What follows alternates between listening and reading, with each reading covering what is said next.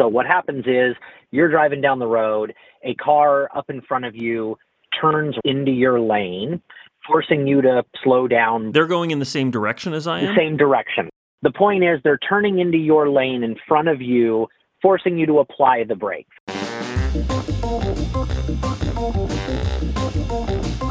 So they're now in front of you.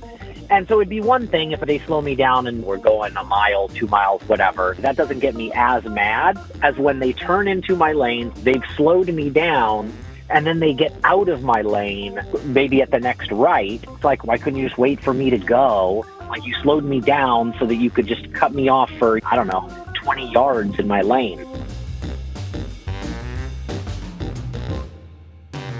It just sends me to another level. When they cut me off for the least amount of pavement possible, and then they're gone seconds later, I don't understand what they were thinking. Why couldn't you just wait?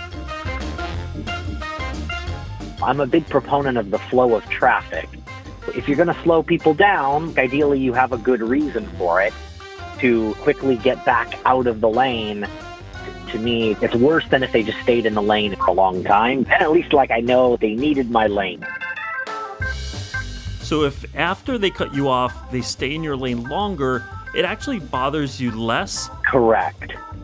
It's less bad the more lane of mine they're gonna take. And so when they take the least amount physically possible, that's where I'm just I don't get it. I don't get why you had to slow me down. That just sends me through the roof.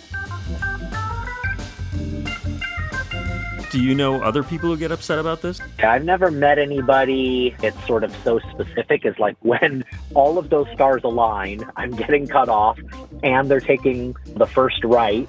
When all that happens, I develop a road rage that I don't normally have. I don't have road rage often.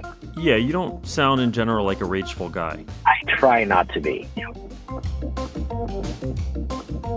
If I were driving with my wife and she saw someone cut me off and I brake sharply or whatever to slow down and let them in, she knows it'll annoy me slightly, but not that big a deal. She will then be watching. If all of a sudden that person turns off onto the next available block, then she'll grab, the door handle because she knows I'm going to start yelling.